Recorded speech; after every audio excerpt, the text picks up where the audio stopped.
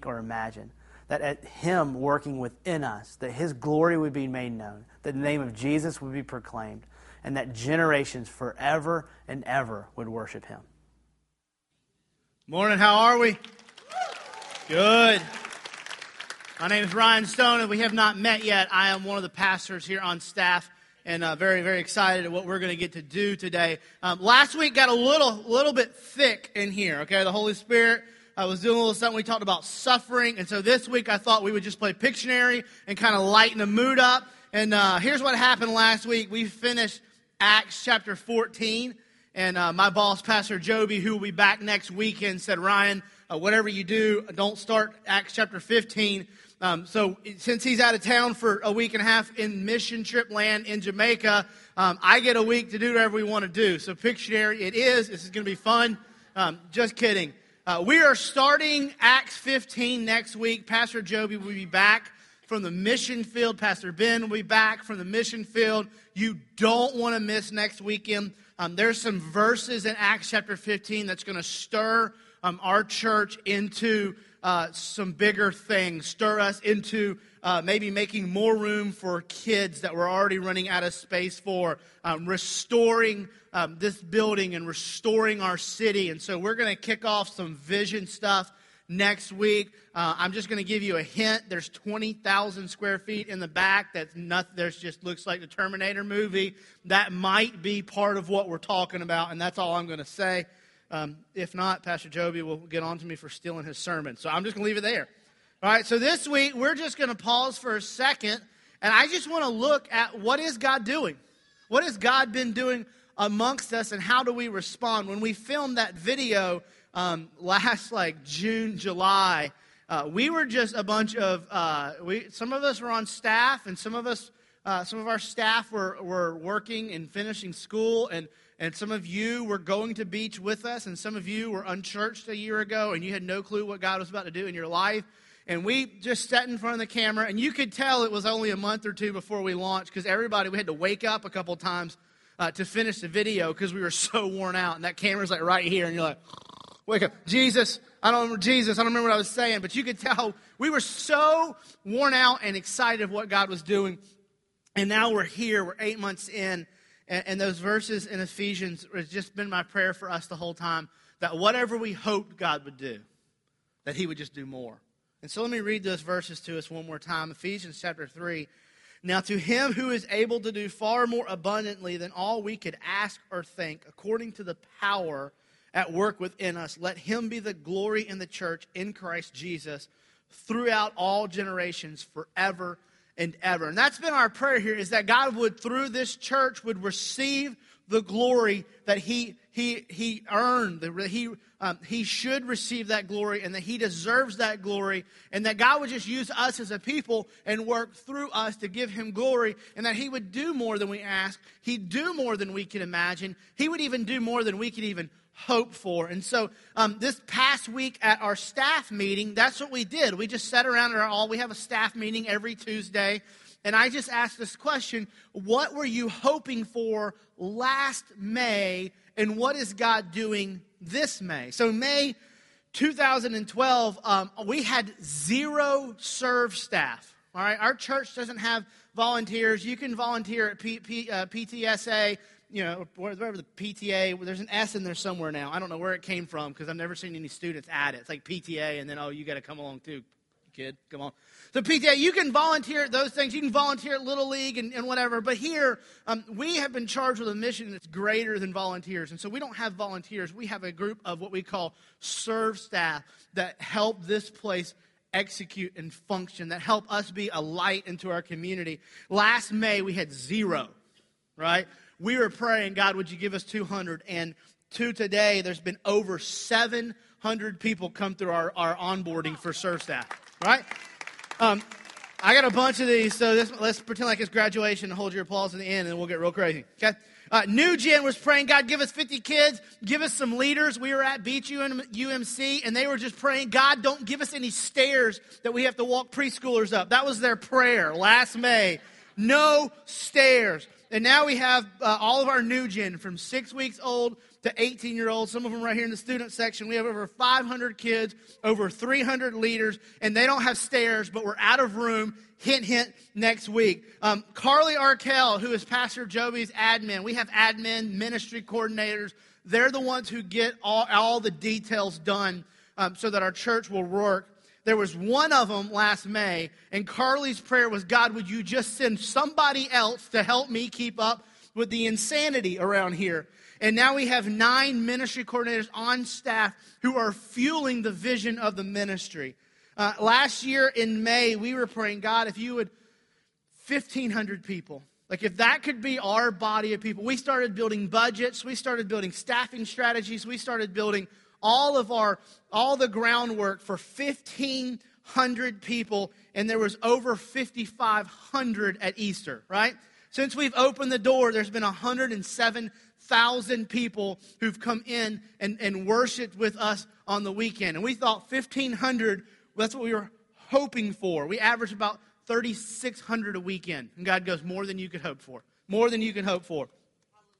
All right, last year, this time, we were going through building our ministry strategies, and we had no care ministry strategy. I'm just going to be honest with you. Last May, we had no clue how to marry people, bury people, how to go to the hospital. We were just like, Joby and I were like, well, we've got some notes to a wedding. We could just do that. I said, we can't go to the hospital and go, dearly beloved, we gather here today. This is not going to work. And now today, not only has God given us a strategy, but he's given us the right people. We have a chaplain named Chris Garrard who does all of our welcome and announcements. We have our first class of deacons were commissioned. We have elders. We have care leaders. Every disciple group has a care leader, and God is fueling our ability to take care of our people.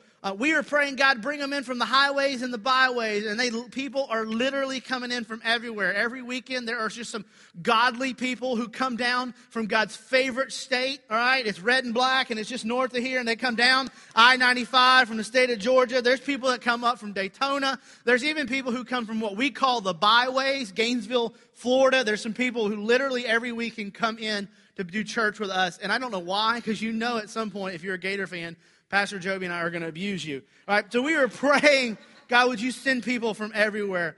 We were praying, God, would you just give us a room for special needs, that we could just put special needs kids in and give them a safe space, that we could just give their parents an opportunity to go to worship. And that's good, right? God said, no, that's not big enough. God said, okay, a safe place, yeah, we'll do that. But God sent us a special needs leader, teacher, who rewrites the curriculum and every weekend teaches the gospel to our special needs class at 1122, right? Last year, this time, we had not taken up a single offering, right? We had not, as the Church of 1122, received any offering, and God has blessed us. God, would you just give us the ability to pay our staff so our staff doesn't have to go and deliver pizzas? And would you, God, just give us the ability to pay the electricity bill? Because you think it's dark in here with the lights low. What if they were out, right? So we were just praying, God, would you just let us operate? And God said, no, that's not big enough. So he blew us out of. We are giving money away to church plants all over the world because of generosity of you. You're not only planting a church here, you're planting a church downtown, you're planting a church in St. Johns County, you're planting a church in New Jersey, we are planting a church in Jamaica, we are planting a church in Brazil. God's doing that. That's more than we could hope for. That's awesome. Now, you can clap for yourself on that one, and then I'll keep going. Okay. You're like, I don't know, 2 weeks ago we were talking about rock stars and pride. I'm not going to clap for myself. I'll get smitten right here. You're all right. Come on. All right. Last May, a year ago, we had a 4 or 5 hour brainstorm strategy development on this. How do you print a bulletin? All right, we're a church. We're probably going to have some of those. And we were like, okay, we want 3-sided. You got to have the announcements somewhere. If you don't tell the announcements, people don't know what to do. We got to have where do you put the announcements? Well, you can't put the announcements in the middle because we need sermons. We teach for like an hour and a half. We need 2 pages of notes. We could do a tear-off card. I mean, for 5 hours, it was, holy moly, what are we going to do? And now, not only do we have a bulletin, but we have a website that over 31,000 people since we started our church has been to download sermons, to get involved in groups, to sign up for baptism classes. We thought last year we said if we had 40 disciple groups, everybody could be in a disciple group with like 6 people in there. We thought, man, this would be awesome. If we could just 6 people in a group, it would be glorious, right? We have over 50, and God says, hey, I'm going to start raising up new leaders. 40 disciple groups aren't enough. You weren't thinking big enough. You weren't hoping big enough. And so God said, I'm going to give you enough people, and I'm going to give you leaders, and you're at over 50, and we're going to 150. And God says, I'm not done. And this is my favorite. I saved it for last. We were praying last year, God, would you just save one more? Like, could you just use our ministry to save one more person? And to the day, we know of 562 people who've surrendered their lives to Jesus. So I think it would be a little bit of an understatement to go, I think God's at work. I know he is. We've seen it. God is moving. He's active more than we could hope, more than we can imagine. And so today, I just want to ask this question. What do we do with all that God's doing? Not what do we do as a church staff. What do we do as a body of believers? What does the church do in the midst of God moving in such a mighty and powerful way? Well, I think we just go to what Jesus told his disciples. Right after the resurrection, on Jesus' way to, he's about to ascend into heaven. There's this moment where he meets his disciples, and he's going to kind of give them the last marching instructions. In Matthew 28. Now the 11 disciples went to Galilee, to the mountain to which Jesus had directed them. And when they saw him, they worshipped him, but some doubted. And Jesus came and said to them, here's what happens. Jesus gets them all up there. He comes and he goes, look, all authority in heaven and on earth has been given to me. So Jesus, he kind of gets all their attention, goes, hey guys, I'm about to tell you something, but the preamble to what I'm going to tell you to do is that all the authority in heaven and earth is going to tell you to do the following, right? When that kind of authority is leveraged from Jesus, we got to go, oh, well, we're going to do that, right? So God's moving mightily in our presence. So we're just going to do what verse 19 says, what Jesus says, go therefore and make disciples of all nations, baptizing them in the name of the Father and of the Son and of the Holy Spirit, teaching them to observe all that I have commanded you. Here's what Jesus tells them. He goes, hey, disciples, lean in. That's the most important thing you can ever do. Here's what I want you to do. First, I want you to go and make disciples. That word go literally means as you're on your way. Not like go to a destination and then make a disciple, but the verbiage there is as you go, as you live, as you breathe, as you go to work, as you lead your family, as you go to school, as you go to whatever you guys are going to do this summer in the student section, wherever you're going, whatever you're doing, make disciples. Well, what does it mean to make disciples? It means this: wherever you are, help other people see and know Jesus. What does it mean to look like Jesus? What does it mean to run after Jesus? What does it mean to love Jesus? What does it mean to pursue Jesus? So literally, Jesus says the first thing you're going to do is this: go and as you live life, run after me and help other people love me. That's the number one thing we're going to do as a church with all of this. We're not going to go, look at us, aren't we awesome? We're just going to keep going and going, hey, we love Jesus and you should too. And we love Jesus and you should too. And here's what it means to love Jesus. The second thing he tells them to do is go and baptize in the name of the Father, the Son, and the Holy Spirit. Baptism is this: it's a public proclamation of an inward decision. Baptism does not save. It is not necessary for salvation, but it is a step of obedience where we declare, Jesus is my Savior. He's my Lord. It's a public proclamation, but it's also a corporate celebration. So the individual proclaims Jesus as their Savior, and the body celebrates it. This is why next weekend, June 2nd, if immediately following this service, it's beach day at Hannah Park. And we're going to Hannah Park. You need to bring some fried chicken. I'll come by. I'll grab a drumstick. I just gnaw on that thing. I'm probably out in the water while we're doing baptism, just gnaw on it. But, all right? So you're just going to show up, and you're going to leave immediately and go over to Hannah Park on June 2nd, and we're going to baptize 300 people. And we're just going to baptize, and they're going to proclaim individually, we love Jesus. And then when they come up out of the water, the whole church body is going to be like, woo! Hercules, Hercules, all right? We're going to celebrate it, right? Now, here, I just want to tell you this. You need to carpool, okay? There's a lot of you here, and there's not that many parking spots, so it might be a good chance to meet a friend, okay? And, maybe your families will be friends forever, or maybe this might be the opportunity, where I just remember that one time where we carpooled over, and our eyes met, and it was magic, and we fell in love and got married, all right? Now, number one. Number two, Chris has been lying to you. It's not $1.50 to get in. It's $3, all right? Taxes, I don't know. Blame the government. All right, and then you just need to hear this from me. Modest is hottest. And if you don't know what that means, afterwards we'll have a little counseling in the Connect Center from some of the ladies, because it's awkward if I start talking about that right now. It has nothing to do with what we're doing. I'm just telling you, modest is hottest. All right, so he baptized. So we're going to celebrate that together. And then the third thing here is teaching them to obey everything I've commanded you. So that's what we're going to do. That's what God's moving mightily. So we're going to go and make disciples. We're going to publicly proclaim his name. We're going to corporately celebrate his name. And we are going to continue to just teach the gospel. And so I'm just going to say this. This is maybe a little bit of a disclaimer of where I'm going to do the rest of the morning. Discipleship is a command. It's not a program. Okay?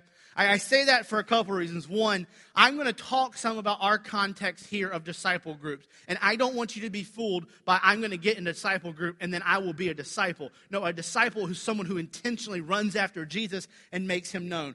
You can go stand in a garage for an hour and never become a car. You can go sit in a group and never become a disciple. So what I'm telling you is listen up to what the irreducible minimums are this morning and see if you're applying that. The other reason I want to say that discipleship is a command and not a program is this. You might just be visiting this weekend. You might just be, hey, I'm just here for Memorial Day weekend, and they say get in the car. I thought we were going to the beach. That's why I'm kind of dressed a little weird. It's all right. We're moving for all people. Just please keep your sandals on. All right. You may just showed up here thinking you were going to the beach, and so I want to teach you some stuff and kind of lay out some stuff for you. And it may be that you never join a disciple group here, but you need to know this, that the command to be a disciple doesn't change no matter where you live and what you do. My goal this morning is to do two things. Number one, if you are a believer, if you're a part of our church, and you're not in a group, I want to encourage you on why you should join a group. And I want to encourage you to do that. If you are in a group, I want to inspire you and encourage you to invest into that group. And I'll just say this, if you're here this morning and you're not a believer, you're not a Christian, you're just kind of here and you're checking it out, man, we love you. We're a movement for all people of all different beliefs, right? We just love you and we're glad you're here. And I just want to pull the curtain back and go, hey, here's what family looks like here, right? So with that being said, let's get into it. All right, that was the longest introduction in the history of introductions. But it's pretty good, right? Okay, good. All right. You don't have to clap. Now it's getting awkward. All right, here we go. Living out three-dimensional relationships. The first thing we're going to be about as the Church 1122 in the context of disciple groups, and one of the most important things about discipleship, period, is living out three-dimensional relationships. So let me draw you up here. All right, this is you. You're here this morning. We got a little surgery on the leg. We're fine.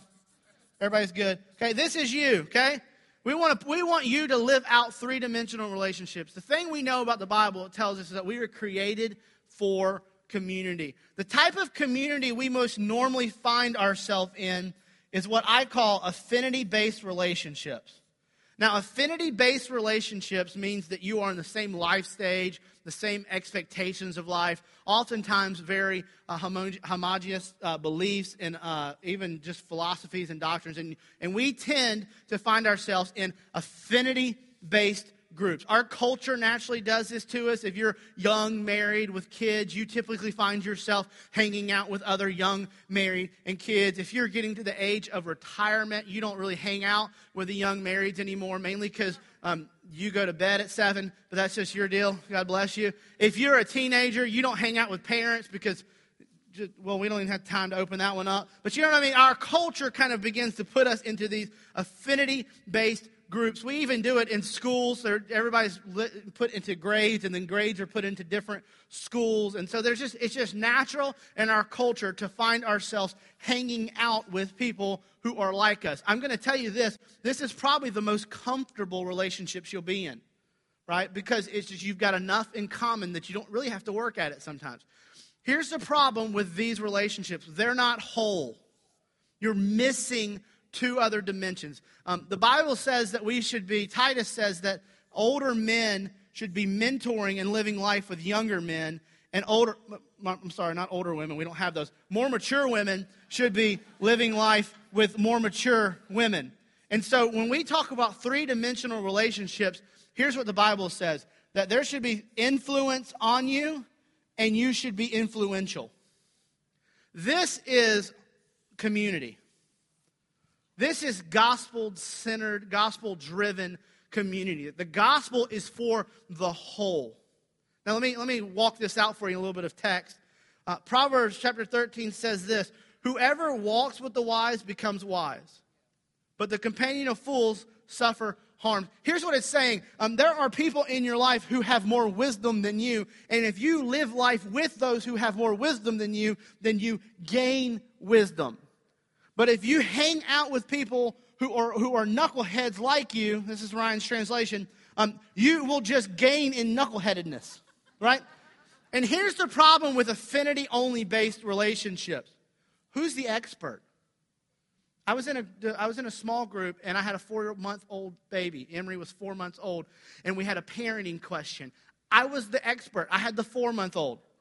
What do you do in that moment? Well, let me just share with you some of the concrete evidence we have after 4 months, all right? If you change the diapers, they stop crying. That's all I could offer. I didn't know what else to go with. And what happens is when we don't have someone to pour wisdom into us, we just tend to kind of live in this cul-de-sac of what I call stupidity, where we just find other people who are just like us in the same life stage and go, what would you do? And what happens is it's foolishness, right? And so the biblical relationship says we should have someone who is influencing us with wisdom. 3 years ago, a man named Rusty Pritchett, I went to him. He loves his wife. He's actually one of our elders here at the church. We didn't even know we were launching a church at this point, but I went to him and said, you love your wife, you work hard, you honor Jesus, you love your kids and your wife love you. You seem to have more wisdom than I do. Can I just buy you coffee every Friday, and will you just talk? Like, I'll just talk. He was, what do you want to talk about? I don't care. Just talk. Just say stuff. And I'll repeat it later and pretend like it was me. And so, and I asked Rusty, here's what happened. 1 Corinthians 11 says this, be imitators of me as I am of Christ. So here's what happened in my life. Rusty Pritchett just imitated Jesus. The way he treated his wife, the way he treated his kids, the way he treated his job, the way he treated the church. And I just saw him love Jesus. And there are times where I just imitate it. I just go, I don't know what to do, but Rusty does, so I'm going to do what Rusty does. And then as I've imitated Rusty and his godliness and his love for Jesus, I've realized it's fueled my ability to influence younger men who need to learn to love Jesus. This is community. When you just live in affinity, you miss it. You miss it. Gospel-driven relationships live beyond affinity. They live into community. We need the whole perspective of the gospel. Because here's what's true. Jesus does not change. So when this person and this person and this person and this person all describe Jesus, you tend to get 4 different explanations. What is true about Jesus is the thing that is true in all 4. And so you get someone with wisdom sharing with you. You're sharing with someone who's not quite on the same level you are. And then you start living life with people. And what comes more true and true and true is a total understanding of who Jesus is. And that's what we need. Right? Now, we do our groups here based off of zip codes, so that the 32250 men can get together and live life together. And there's older men and younger men, and there's people on the same level. And we do zip code-based groups. Now, I'll admit there's some tension here, okay? There is going to become a point where we're the 32246 women's group, or maybe even the 32, mixed group is going to have in it a soccer mom. And I'm talking about the soccer mom. She drives a minivan. Some of you are like, I think he's talking about me. Okay, I'm not trying to pick on you, but I'm about to. The minivan driving soccer mom, when you get behind her in traffic, she's got the stickers, right? And there's like daddy's sticker, and he looks like Darth Vader, and then that's real weird. And then there's mama's sticker, and then everybody got to go to the store and pick out their favorite sticker. And I'm thinking, well, how do you have that many people in that car? It's only 8 seats, and there's 87 stickers on the back. And then I realized half the stickers are animals. So do you own a farm? Like, what is going on here? I can't figure out.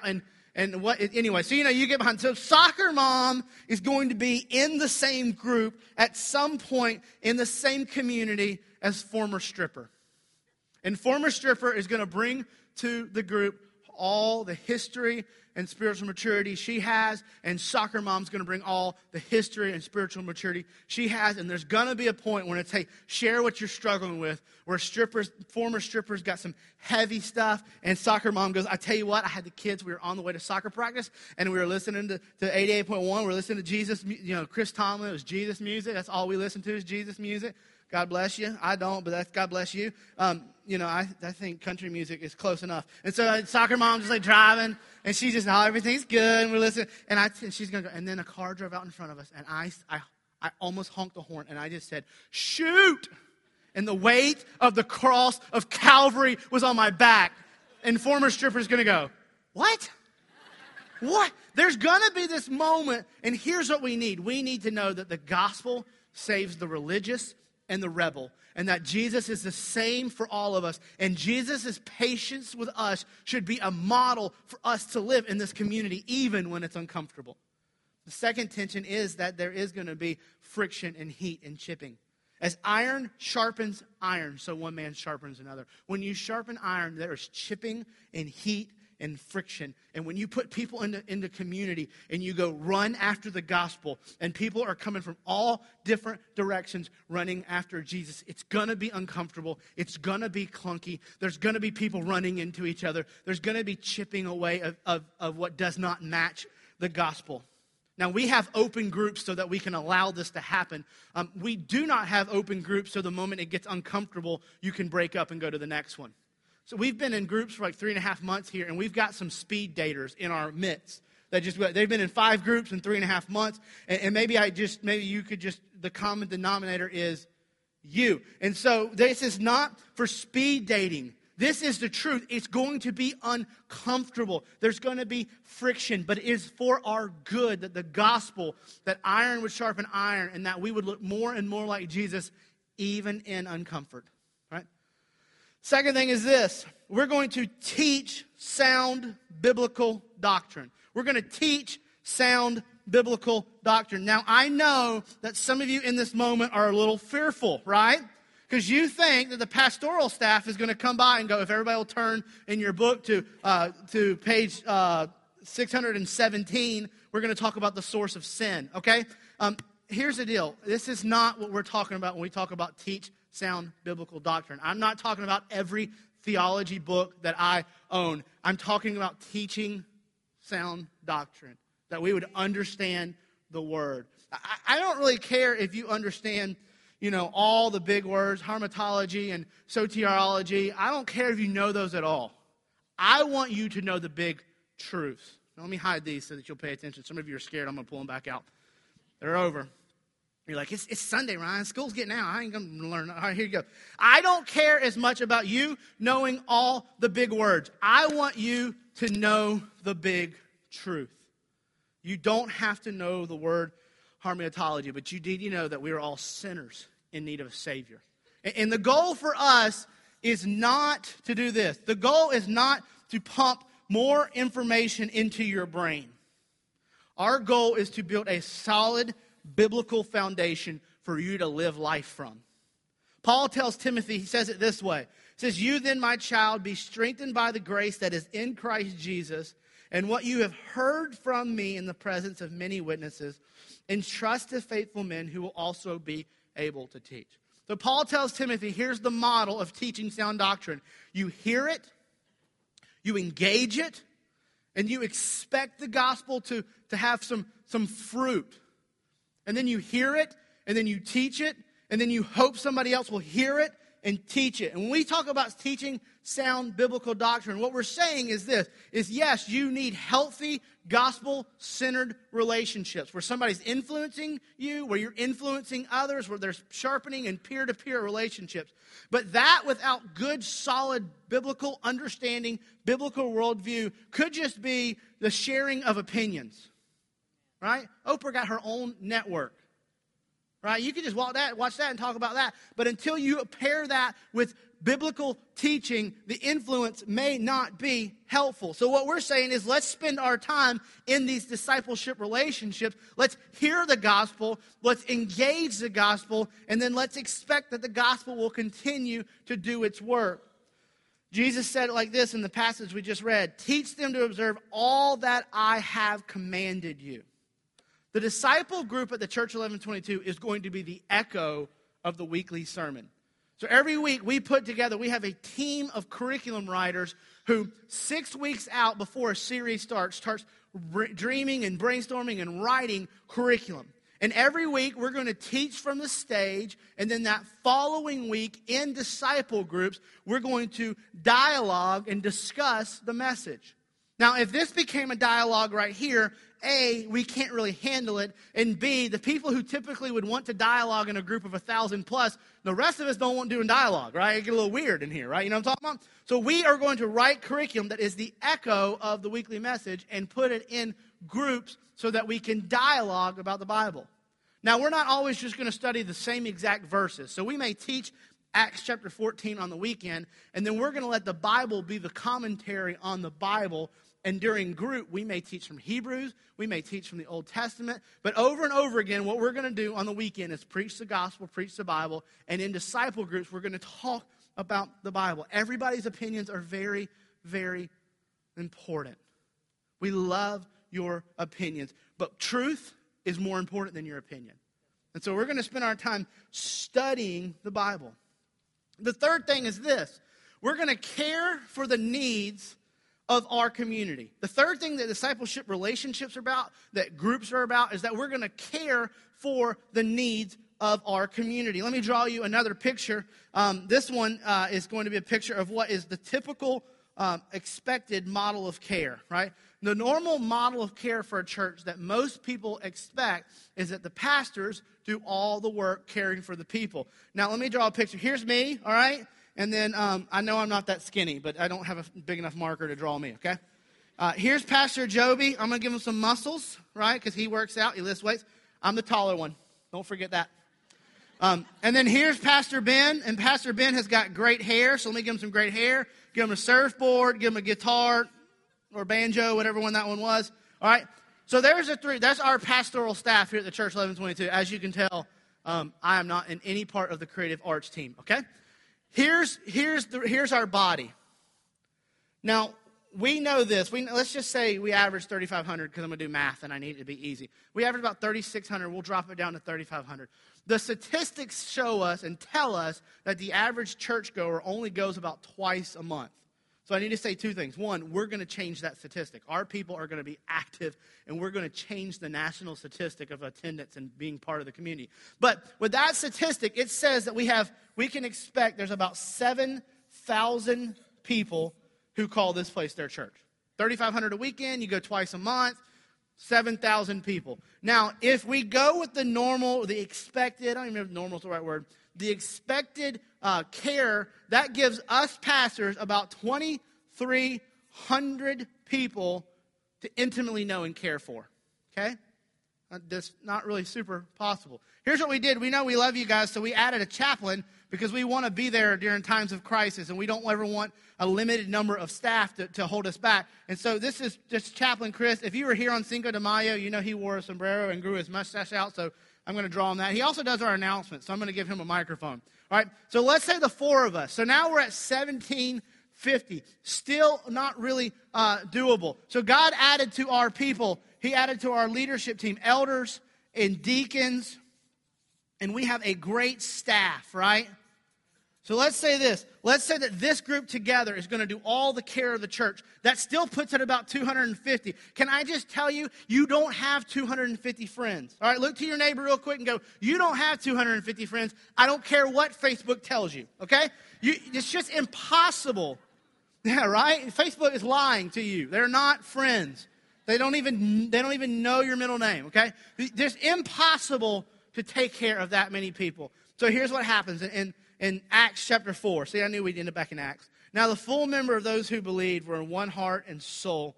And no one said that any of these things that belonged to him were his own, but they had everything in common.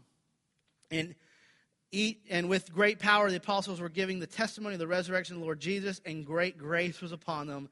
There was not a needy person among them. Here is our hope. Here is our desire that the disciple group, that the disciple group would be the front line of care for this church. That we would take these 7,000 people and put them in disciple groups with 10 to 15 people in the group.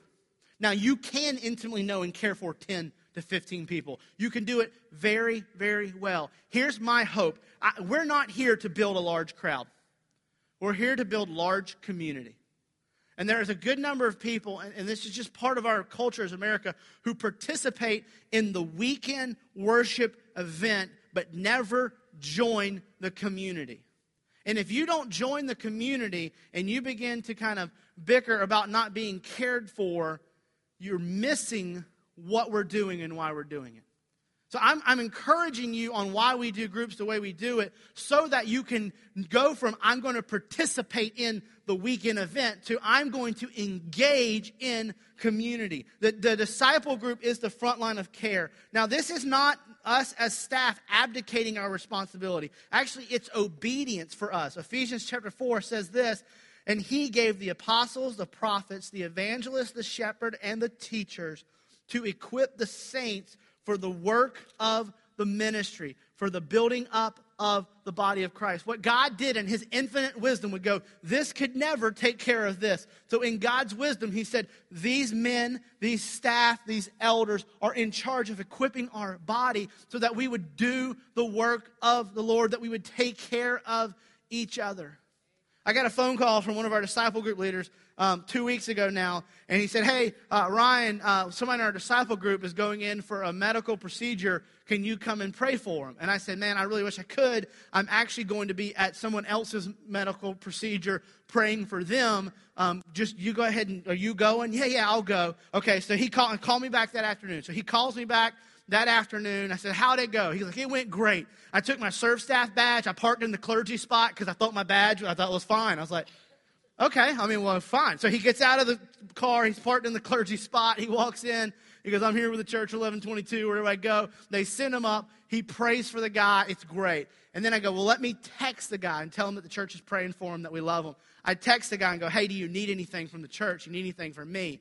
And the guy's response, just had a medical procedure. The guy's response was, no, I don't need anything from you.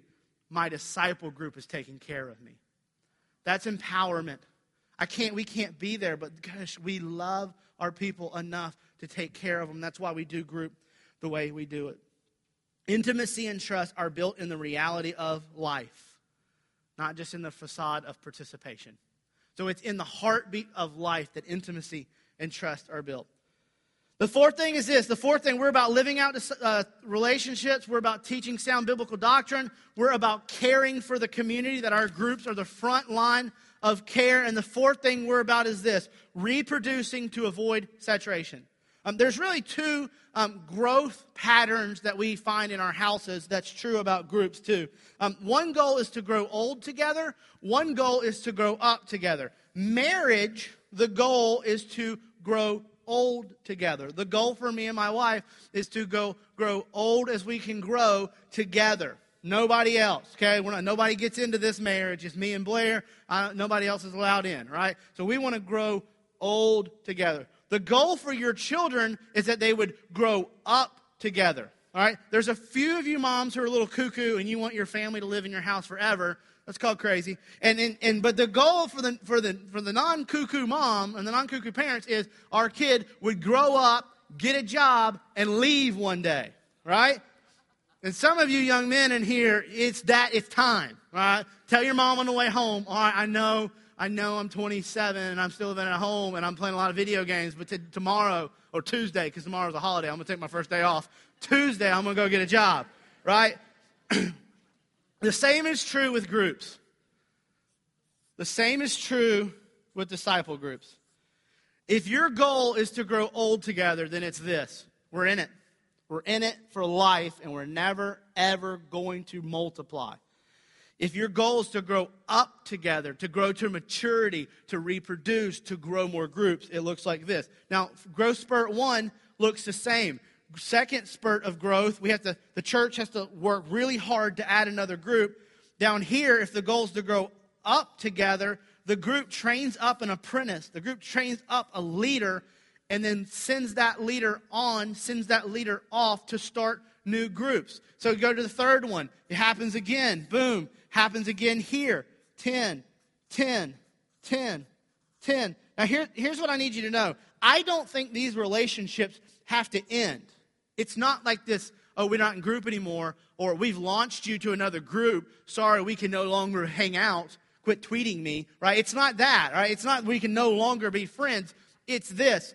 In this model, we don't open up enough room for people who need to be in biblical community, right? Let's say it goes to 4 growth spurts.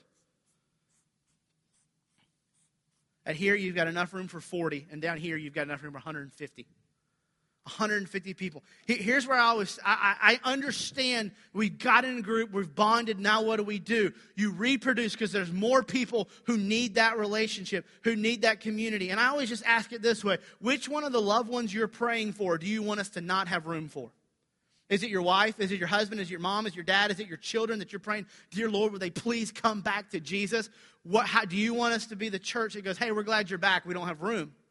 Or, hey, come on, we're open groups, we're training up apprentices. I'm just going to tell you, some of you in this room who aren't even in groups yet will be leading groups in the next 16 months. You're going to get in one, you're going to fall in love with the group, and you're going to go, hey, I want to lead because I want to make more room for more people to come into this community. We just can't be the church that says we're out of room.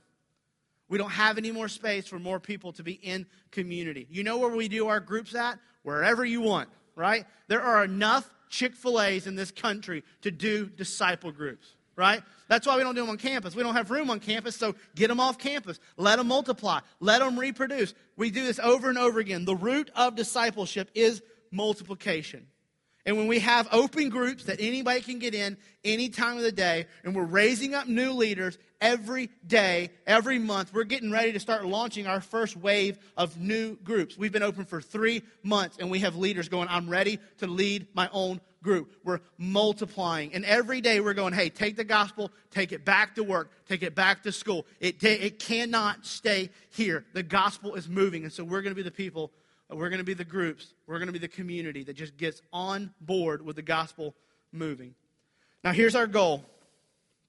I love this. In Romans chapter 12, Paul writes to the church of Rome. He kind of outlines, here's what beautiful gospel-driven relationships look like. Here's what beautiful relationships that in every part of the community, the truth of the gospel, that we're victorious, that we have overcome sin, it's just real in every part. And Paul writes this letter to Rome, and he says this, let love be genuine. Abhor what is evil, hold fast to what is good.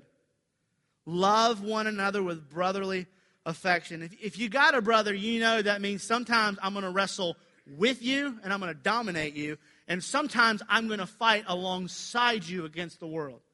It's the same thing's true in relationships. This is why Paul told the church in Ephesus, don't let the sun go down on your anger. It is okay. It's like even, I would even encourage it sometimes to have some heated or well-documented debates. Like to have some passionate conversation, because what happens in that brotherly kind of affliction is that we understand more and more who Jesus is if we walk into it humbly. It says, let love one another with brotherly affection.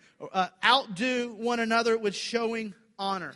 He says, hey, try to outdo. It's kind of that moment where you walk up to the grocery store and it's you and another man and you both get the door at the same time.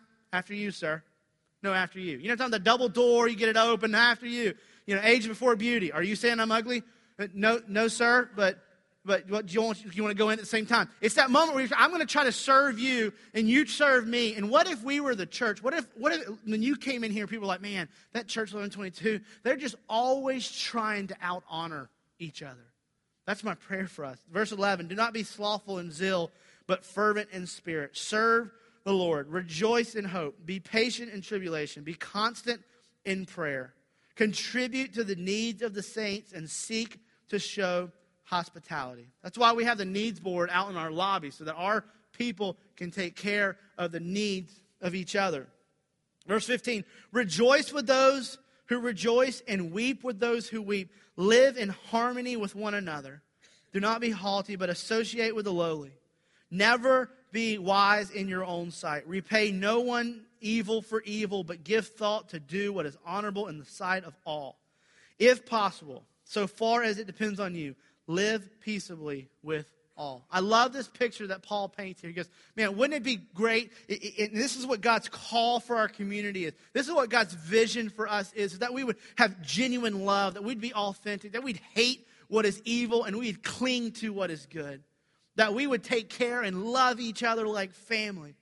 That we wouldn't just be participants on a weekend, but we would be in family, in relationships. We say all the time we're a big dysfunctional family, and we are, but you've got to engage. You've got to be a part of the family, that we would take care of each other. We'd always be trying, hey, you can serve me, but only because I'm going to outserve you. You serve me and you can open the door, but next time I'm going to open the door and roll red carpet out. You're not going to be able to top me serving you. And I love this picture. But here's the big idea. Gospel-centered community is not a dream to hope for. So when we read through Romans chapter 12, we don't read through that and go, oh, wouldn't that be lovely? Man, that sounds magical, like utopia. All right, biblical, gospel-centered community is not a utopia that we wish would exist. It's a promise from our Lord and Savior. It's an opportunity that demands that we invest in it, that we engage in it. Can I just tell you this? It's not easy, but it's worth it. Gospel-centered community is not easy. Totally worth it. I'll just be honest with you. It's easy to show up and participate on the weekend and just show up. You got a great parking spot, get to your seat, head home, pretend like you just do your thing for the rest of the week. But to engage in family-like community is going to require some stuff of us. The first thing, it's going to take 6 things, and this is just encouragement. I'm not preaching at you, I'm just encouraging you. I want to encourage you from someone who's walked through it and learned some things. I want to encourage you on how to invest in this community. Number 1, it's going to take commitment. It's going to take commitment. Before the church 1122, I was on staff at another church, and the church I started my ministry at, on staff at, I got there, me and my wife got there, we signed up for a small group. We'll sign up. And then guess what they told me? There's none. And I was like, well, what's going on here?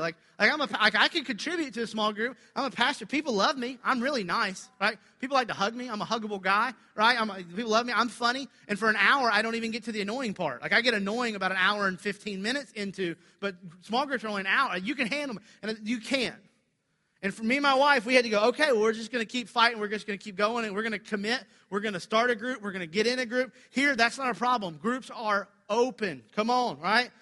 Wednesday afternoon, I got a text from one of our good friends that said, hey, would you and your wife like to come over, hang out, do some dinner, or come out early afternoon? Well, it was 2 o'clock. I didn't get the message till 4:30. I was in a meeting, which tells you how much I was paying attention. On my text, getting the text, and I text my wife, and we go, hey, what do you think, Blair? Should we go over early afternoon? It's already 5 o'clock now. What do you think? She goes, well, the laundry's not folded. To which I go, the laundry's never folded. It's one of those chores that doesn't have any, as soon as I finish cutting my grass, I cut the front yard and the backyard, and when I'm done with the backyard, the front yard needs cut again. It's the same thing with laundry. You can't ever finish a chore. Our girls needed to be fed and put down. It had been a long week. And at 6 o'clock, we just said, you know what, we're going to go. We're just going to go. Pack the kids up, forget the laundry, and we're just going to go. We'll go for an hour, and we'll just kind of go and hang out. Well, I'm looking at my watch Wednesday night. It's like 10:30. My daughter, Emery, is falling asleep on the couch, is hanging off. She's gone. The air conditioner comes on, and the wind blows, and she's rolling through the house. She's that out, right? It's crazy. And at 10:30, I go, man, wasn't it good that we just committed to just spend some time here? It's going to take some commitment for groups. The second thing it's going to take is time. You have to think months, not minutes. There's something about us that's so driven by instant gratification. We think, I'm going to sign up for disciple group. I'm going to go to 2 meetings, and I'm going to have just lifelong friends.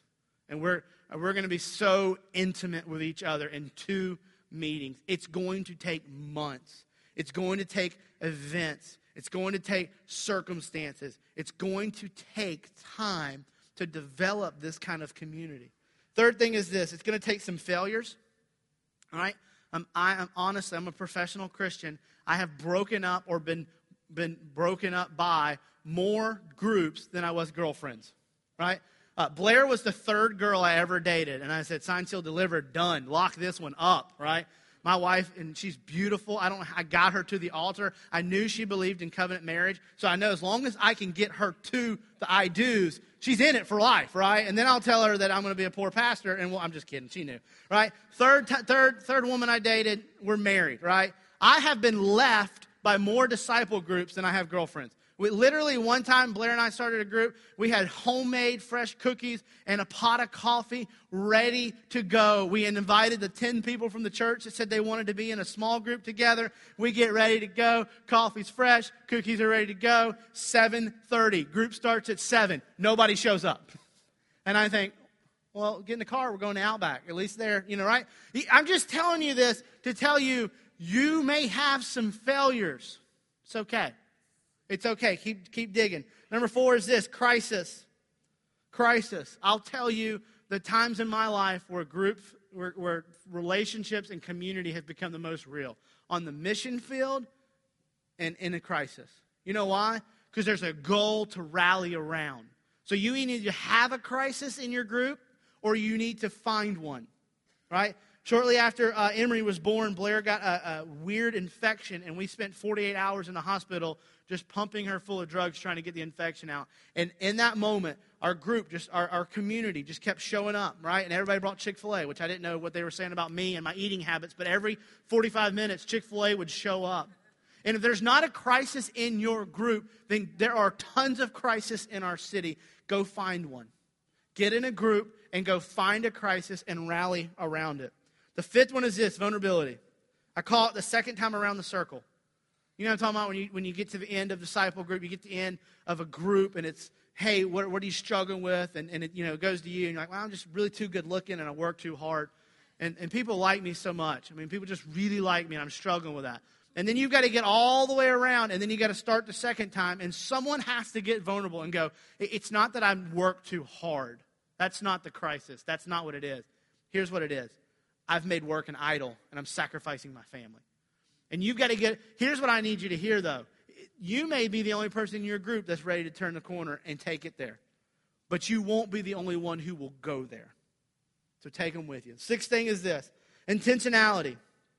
Groups won't just happen, right? What will just naturally happen is affinity groups, and you're just going to get together with 4 or 5 people you really like, and you're just going to do life together, and you're just going to participate in things. You're never going to engage community. It's going to take intentionality.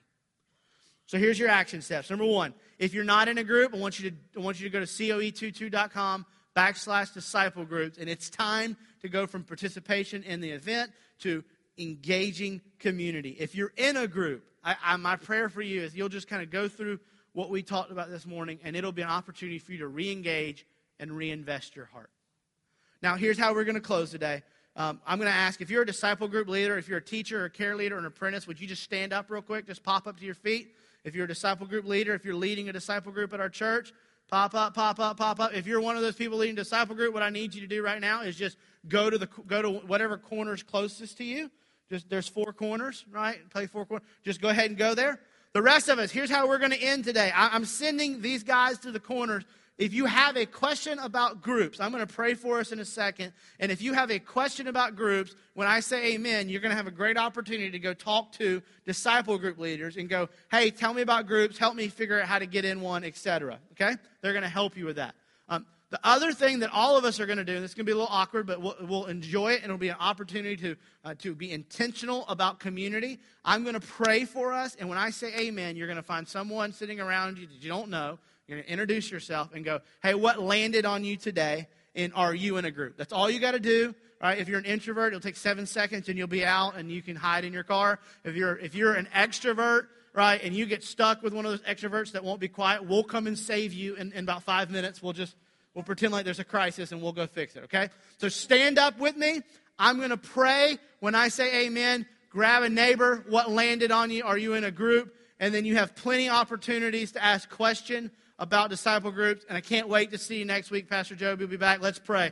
Lord, we love you. And God, thank you that you first loved us.